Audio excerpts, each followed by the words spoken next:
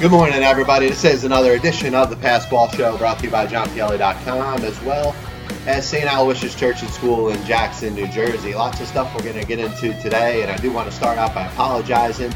Over the last couple days, been dealing with a little bit of a cold. I don't know if it's allergies, and if it is, it's my first experience dealing with allergies. I got the runniness of the eyes and the nose, and a little bit of a sore throat.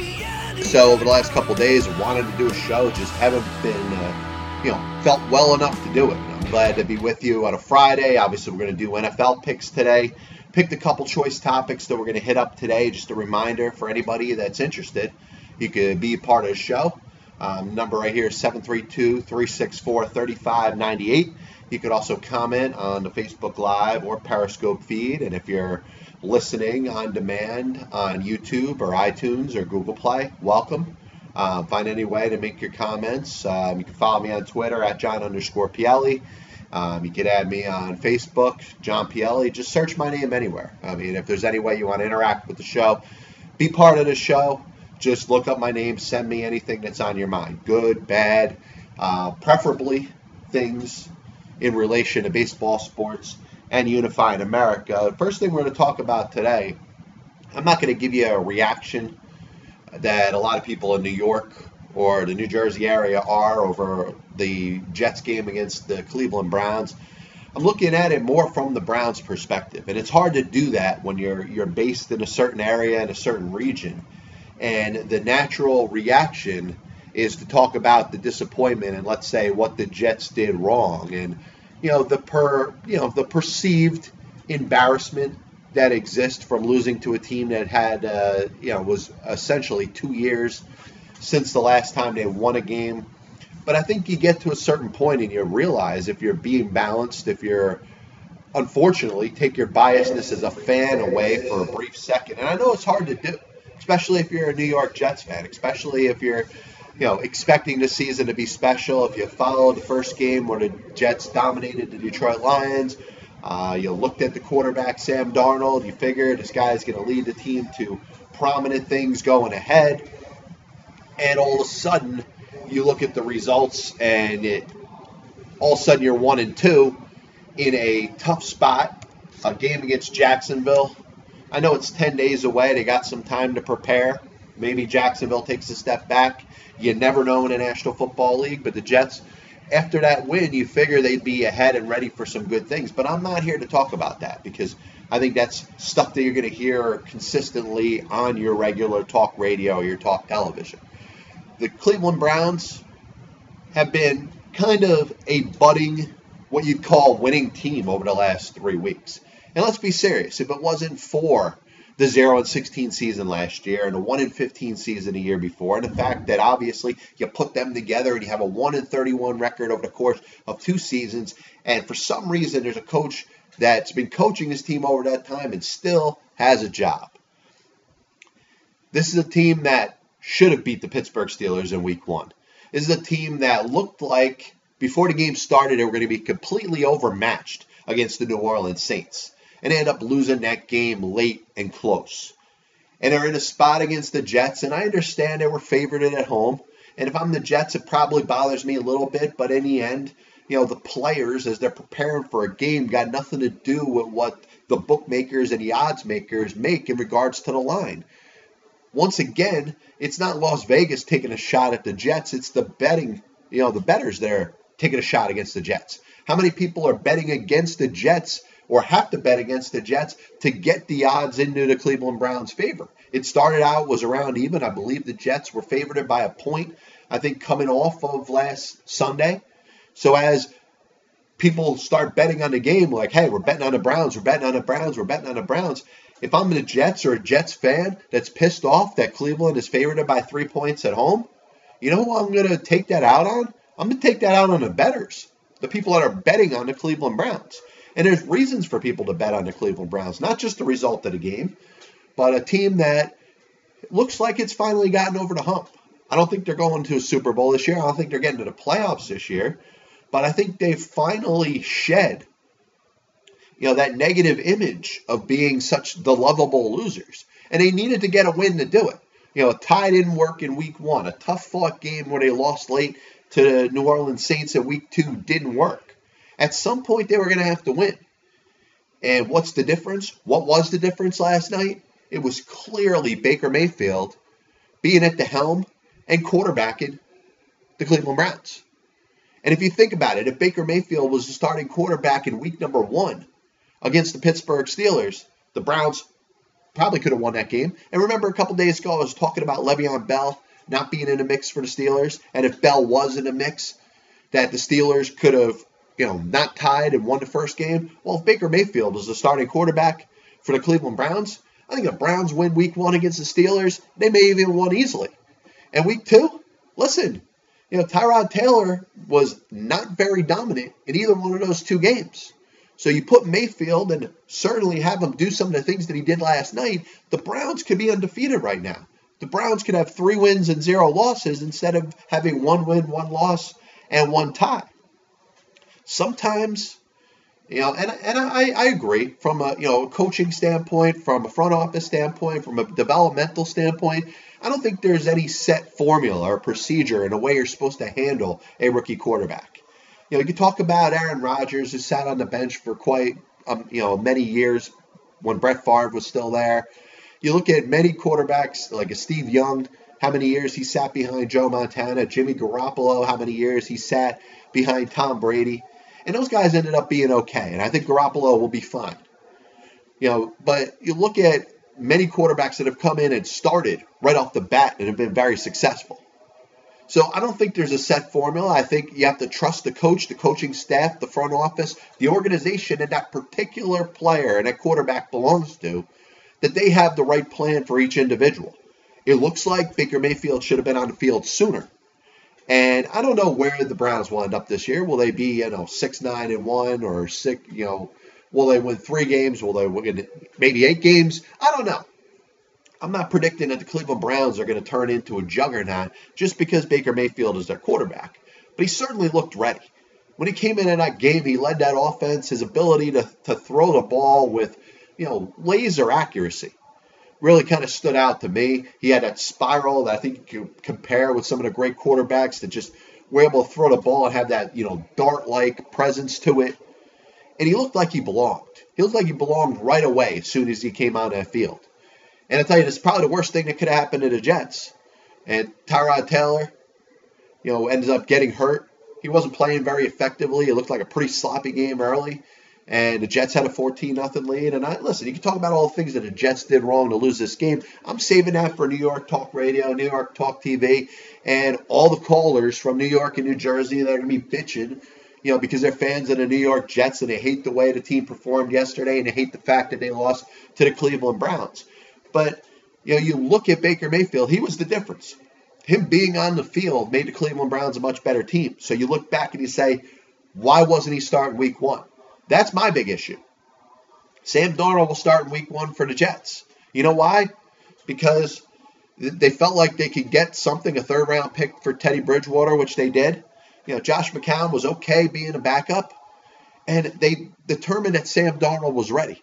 What was it from the Cleveland Browns' perspective that will make you think that, number 1, Baker Mayfield wasn't ready to play, and number 2, that Tyrod Taylor gave the Browns a better chance to win at this very moment? Because the only reason you have a veteran quarterback start over a rookie is you may want to get a couple more victories. In a rebuilding year, you may want to come out and perhaps win a couple games that you would normally lose when a rookie quarterback is going through growing pains. That's the only reason you start a veteran.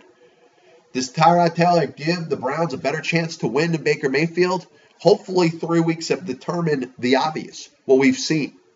Baker Mayfield should be starting for quarterback for the Browns going forward. There should be no doubt about it.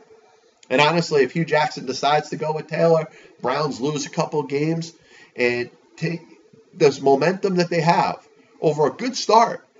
I know you talk about a tie, but in the Browns' case, after going 1-31 over 2 seasons, a tie is just as good as a win, especially for a team that's not expected to go to the playoffs. So you got 2 of your first 3 games that the Browns haven't lost. You go back to Tyrod Taylor and you start to lose a couple more games and you're not competitive in a couple games. That's when you start to question the coach.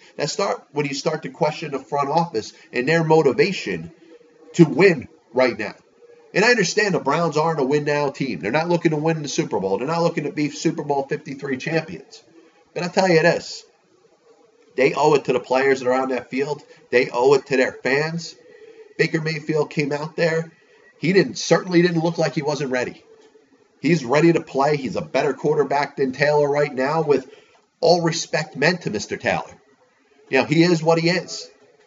He's a guy who, in his own right, sat a little while behind Joe Flacco, got his chance in Buffalo, had some ups and downs, probably more downs than ups.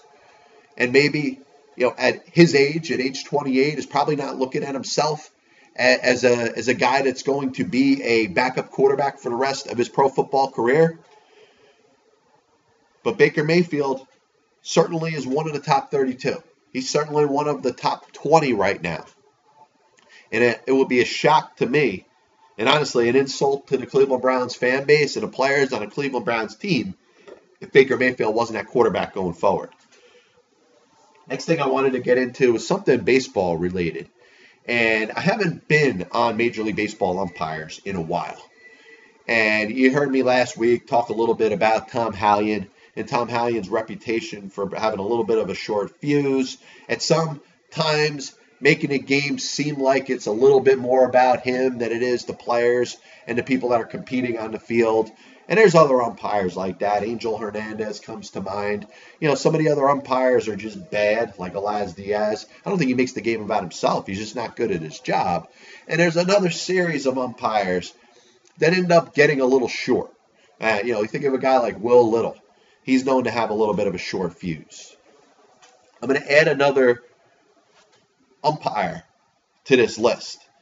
And you think about it. You think about certain levels of, negativity that you could put on somebody.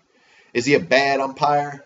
Well, maybe he hasn't gotten to that stage yet where he's out to be a horrible umpire or an umpire that's out more about himself than the other players, a short fuse, going to throw people out left and right for no reason. When you've been given a warning, and this is coming from the Pass Ball Show, when you've been given a warning, you're on notice. And it doesn't mean that you're in the category of a Bob Davidson or a Joe West or an Angel Hernandez. But I will tell you this. You have been warned. And once again, we're going to talk about the Mets game with the Washington Nationals yesterday, and that featured home plate umpire DJ Rayburn. First of all, making one of the worst calls that I hate to see in baseball. And I'm not saying his call by itself was the worst, but the call that's made when an umpire is very quick to determine whether a batter swung at a ball or not. I really believe that Major League Baseball should get more involved and make it a rule that if either team contests to a swing over whether a batter swung or not, either the team that's in the field or the team that's at plate, they should appeal to the respective base umpire. So this is a call that's always bothered me when a home plate umpire thinks he's, macho man and is going to make that determination that a player swung or didn't swing. Now, obviously, it was a call that he missed. Jeff McNeil was up for the Mets, went to bunt, pulled the bat back clearly, and the home plate umpire determines that he swung. Mickey Callaway, the Mets manager, didn't agree with it, and DJ Rayburn wasted no time ejecting him. Now, that would have been fine. And obviously some stories you could hear to come out today. Mickey Callaway, the Mets manager, being more animated than probably any other time. Probably having his moment that Aaron Boone had when he squatted behind home plate and was making he was the catcher and determining where the strike zone was. We kind of had his nuclear moment. Mickey Callaway kind of had his last night for the Mets. And I understand this is a team going nowhere, going against another team that's not going anywhere. But the focus is on the home plate umpire. I wouldn't have had any issue with that. Sometimes an umpire is quick. Sometimes they hear something that they don't want to hear. And when that happens, sometimes the cooler heads don't necessarily prevail. What bothers me after that, and I'm not the biggest Bryce Harper fan. I think he's a good player. I think he's somebody that has been taken over by the spotlight and the hype that's surrounded around him. He had his one MVP season. He's not been able to duplicate that. He's going to be a free agent at the end of the year. There's going to be a lot of talk about Bryce Harper and where he ends up. Like I said, not the biggest Bryce Harper fan, but I don't think he did anything wrong yesterday. And it wasn't that Rayburn made a bad call in this particular spot. It was the fact that Bryce Harper's walking away. Can you just let the guy go back to the dugout? Bryce Harper wasn't yelling anything. He didn't get in his face. He didn't even get to the point to get to the dugout to yell anything back. If he did any one of those things, I wouldn't have had an issue with Bryce Harper being thrown out of the game. But as Keith Hernandez says, rabbit ears, he's very, very, very, very quick hook. And I don't think that was a good job, a good example for umpiring by DJ Rayburn. Now, I've been talking for years about, umpires being held accountable, having their names being thrown out there when they're not doing their job correctly. If a player doesn't do his job, if a coach doesn't do his job, if a manager in Major League Baseball doesn't do their job, if you go to other sports and somebody else is not doing their job, their names go to the forefront. Their names are at the beginning of television and radio programs. Their names are in the newspapers. Their names are online. It seems like when it comes to officials in professional sports, particularly Major League Baseball umpires, it doesn't seem like there's that same type of accountability. So I'm throwing DJ Rayburn's name out there. He had a bad game yesterday. The quick hook throwing out Mickey Callaway when he obviously missed the call. Can't even ask for the third base umpire's consent. If he believed that much in his call, he should have pointed over and said, just affirm to me what I believe. And then throwing out Bryce Harper for absolutely no reason. Bryce Harper was walking back to the dugout. DJ Rayburn, who in the past has not stood out to me as far as being an umpire that throws people out consistently, an umpire that makes the game more about him, he had a bad game yesterday. So because of that, he is officially warned. He's been added to my list. He is not amongst one of the worst umpires in baseball. He is not Tom Hallion. He is not Bob Davidson, Joe West, Angel Hernandez. I know Bob Davidson is no longer umpiring, thank God. Think about when it comes to short fuse, throwing somebody out of the game for no reason, and he did it twice. And this isn't a biased opinion from either the Mets or the Nationals, because he messed up when it came to both teams. Next thing I want to get into, Colin Kaepernick has his lawyer out there talking about the possibility, and I don't know if it's fodder. Remember last year, Mark Garagos, who was the lawyer for Colin Kaepernick, made a statement that Kaepernick's going to sign a deal with an NFL team within 10 days. It never happened. He's back out there with the media trying to throw out some reports, and the possibility that Colin Kaepernick could be close to signing with an NFL team, I'm in favor of it. I hope somebody does sign Kaepernick, and I'd like to see Kaepernick at least compete at some level when it comes to just seeing what type of talent he has left on the National Football League field. I know he's an extremely polarizing figure. Either people love Colin Kaepernick or people hate Colin Kaepernick, and it's fine. But I think from an athletic standpoint, he should have the ability to at least compete for a job on a team. Now, I know it's hard for him to sign a contract and all of a sudden put a helmet on, lace it up, and get on the field and compete. But maybe he could try to learn the team's offense. And if he could be a third-string quarterback and a backup quarterback, and maybe if the right breaks come his way, he could get back out on the field. The issue that I've had with it is how much of a distraction is another team willing to pick up. But that's not what I wanted to talk about today. A lot of times, people that are into celebrity status, that have their names known, are polarizing or not polarizing. But the bottom line is your average person knows who a person is once their name is thrown out there. They feel the need that if they get in a legal type of trouble, they need to hire a celebrity lawyer. Now, the celebrity lawyers are becoming bigger and bigger scumbags as we speak, not just because of their representation of celebrities, but what they are actually representing in what these celebrities are doing. Some people are becoming celebrities just because of infamy. Look at Scott Peterson. Scott Peterson was not known for anything. The only thing he was known for is killing his wife. And because his murder case became such a high-profile case, that's why people know who Scott Peterson is. Mark Garagos represented Scott Peterson. Chris Brown who may be talented. He may have released some albums, but before any of that happened, was known for one thing: beating the crap out of Rihanna, being a domestic abuser. And you know who he was represented by? Mark Garagos. And I'm not going to tell Colin Kaepernick what to do. Obviously, you got lawyers that have a history of doing some good things. Garagos represented Michael Jackson, and Michael Jackson was found not guilty on abusing, little kids. So the thought is that Colin Kaepernick, excuse me, is looking to sue the National Football League and get some retribution, which he is definitely entitled. Because I do think there's collusion involved in the National Football League teams, and I think it could all go to an end if a team just decides to go out there and sign Kaepernick and just give him a shot. You don't have to give him your starting quarterback job, but give him a chance to acclimate himself to a team. And if the media attention gets a little bit too much, if it's more about Colin Kaepernick and his stand, his willingness to continue to kneel for the national anthem, which I don't care whether he does or doesn't. But if that distraction becomes more than what Colin Kaepernick is worth on the field, then maybe that team could cut ties with him.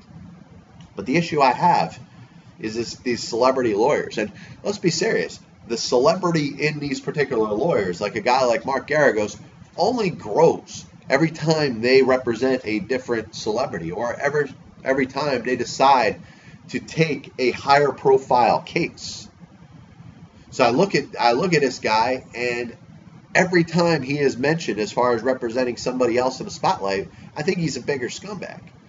And this goes back to my points that I've made in regards to criminal defense attorneys.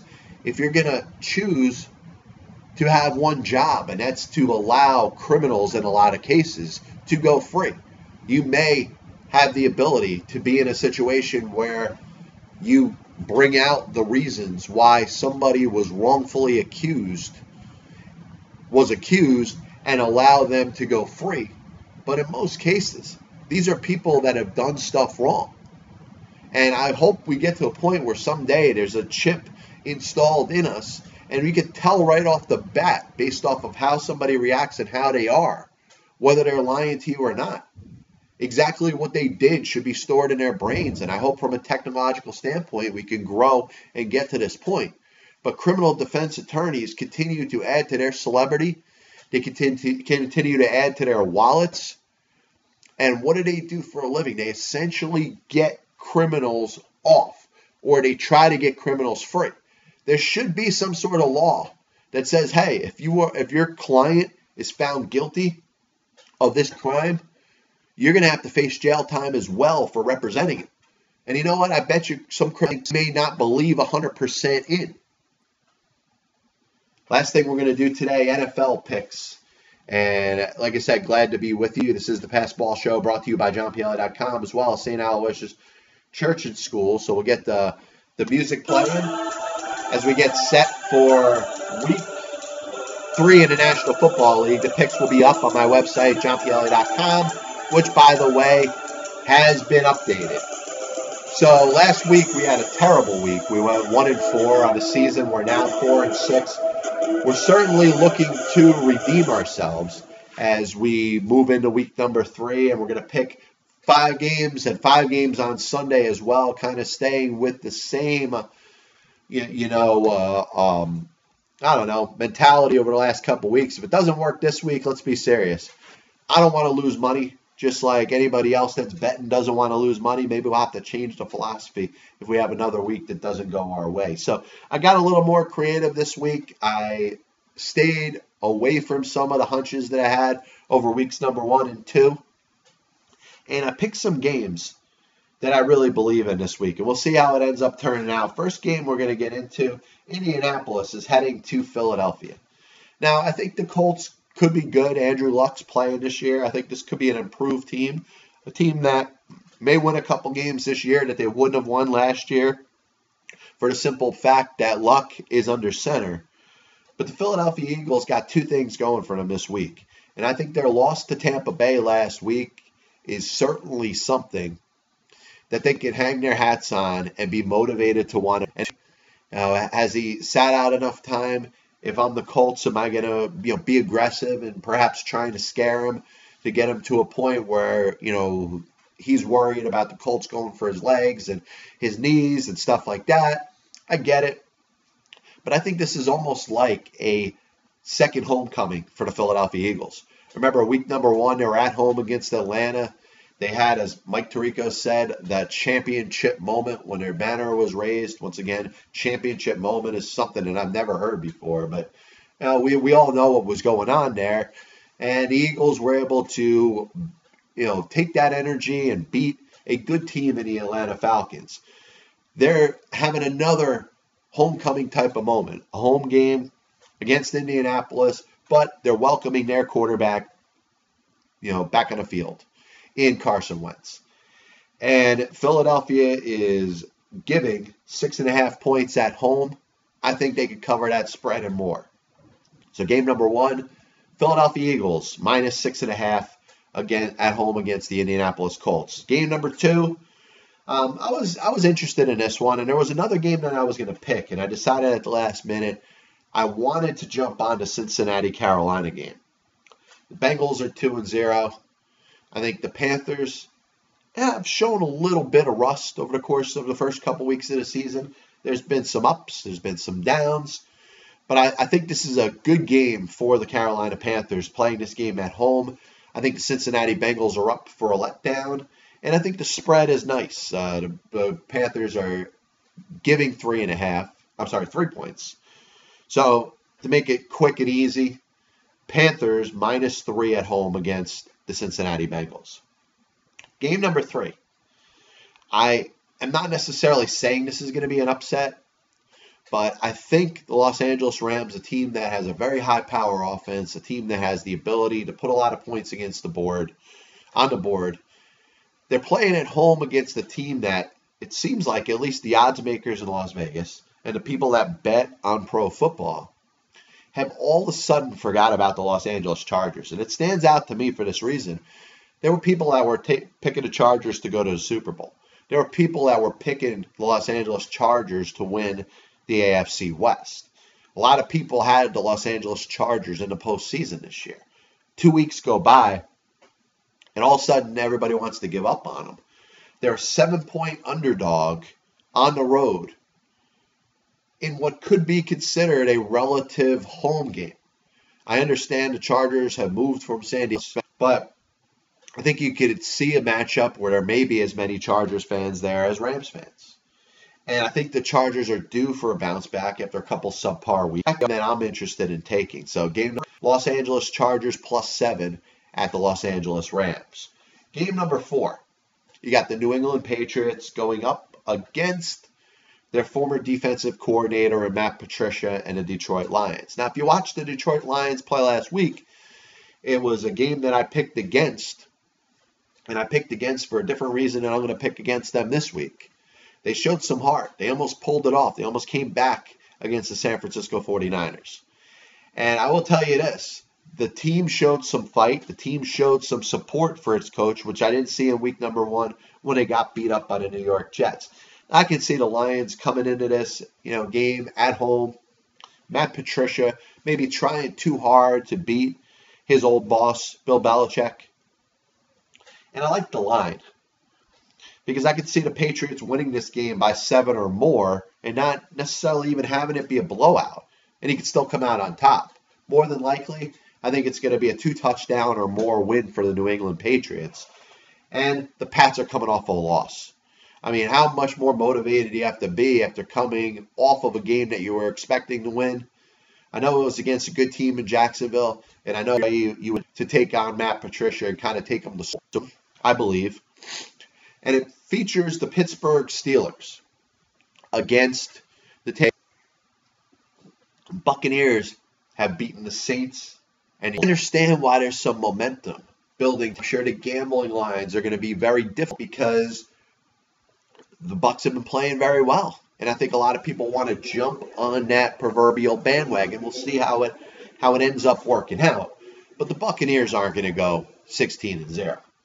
And I think if you look at the Pittsburgh Steelers, there's a lot of obviously controversy that exists, whether it's the Le'Veon Bell holdout, whether it's Antonio Brown's comments, whether it's criticism that Mike Tomlin may have lost that locker room. You could talk about the offensive linemen who have been taking shots at Le'Veon Bell after he's not playing. You got week number 3, no Bell, even close to the organization. He may not play at all this season. I get it. Steelers aren't a terrible football team. The Steelers aren't going to go winless this year. So 2 things that I have against each other. The Steelers are not going to go winless, and the Buccaneers are not going to be undefeated. And I think this is a good letdown game for Tampa Bay. Listen, Ryan Fitzpatrick has been phenomenal over the first couple weeks of the National Football League season. I get it.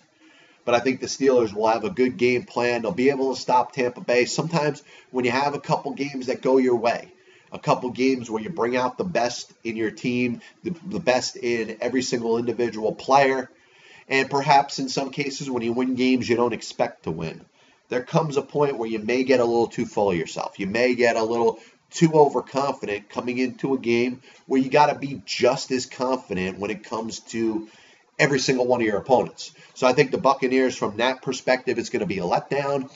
The Steelers, they're due for a win. And the Steelers are favored by 1.5, so it's close enough. That's going to be my last pick this week. Steelers minus 1.5 at Tampa Bay. Deftone Sleep asks, what do you think of the Vikings? Listen, I don't want to touch that game because of the line. The fact that the Vikings are favored by 16.5 points, there's really no reason why you should think that the Vikings will lose this week. I think they're a very strong team. The question is going to be with them, are they better with Kirk Cousins than they were with Case Keenum? Obviously, their defense is very strong. They have, obviously, Dalvin Cook being back, missing him last year. You got some good receivers there. Offensive line scares me a little bit. But I look at the Vikings, I think they should be a playoff team this year. But if I'm picking them this week, if I'm playing one of those office football pools where I'm just simply picking a winner, yeah, sure, I'll take the Vikings over the Buffalo Bills. But if I'm going to gamble on it, if I'm going to put my money on this game, a 16.5-point line is a lot. And I understand why it's such a big line. I understand why the Vikings are favored by as much as they are. Buffalo doesn't know who they're running out there at quarterback. Is it Nathan Peterman? Is it going to be Josh Allen? And no matter who is out there, are they supported by a good team at all? The answer is no. So if you're looking at 2 different ends of the spectrum, you got the Vikings on one side, who are expected to be a playoff team this year. You got the Bills on the other side, who are probably one of the worst teams in the National Football League. So from that perspective, I don't think there's any reason the Vikings are going to lose this game. But I got to factor in the point spreads when I'm putting together these picks. I can't touch the Vikings and the Bills. I mean, if the Vikings win by 16 points, if it's 34-18 as a final, I still lose. Now, can the Vikings go out there and beat them 40-0? Sure. But at some point, the Bills are going to put up some points. And let's be serious.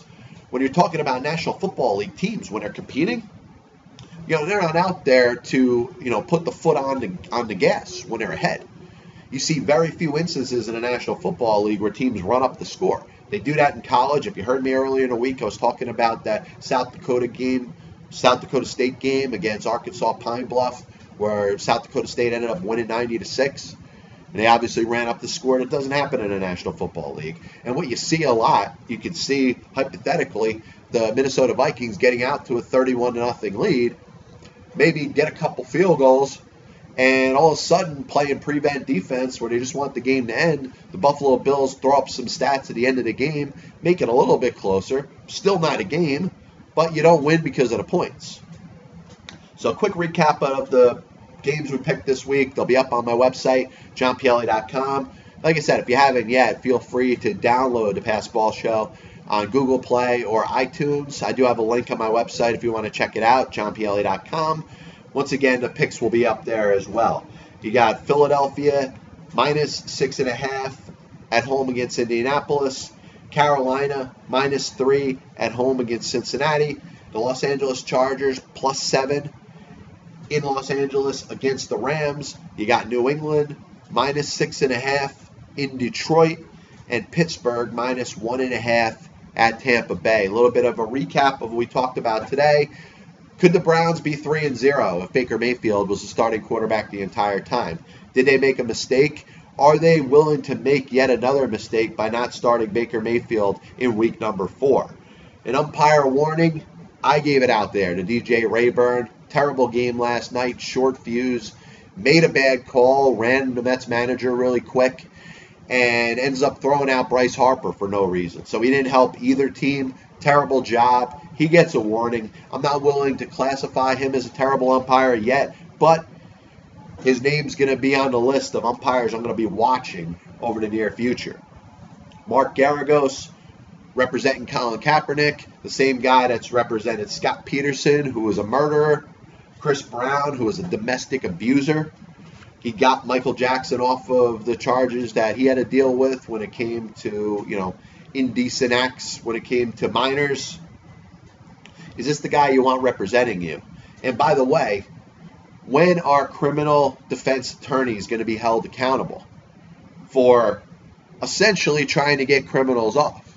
How many cases do you win? How many cases do you lose? This is a sports show. You should keep stats.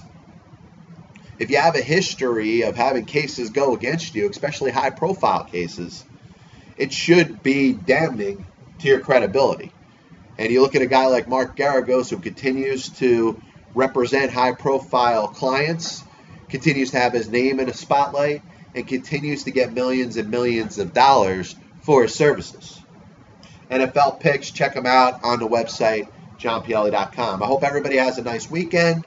We'll be back with you Monday. This is the Pass Ball Show, brought to you by johnpielli.com, as well as St. Aloysius Church and School in Jackson, New Jersey.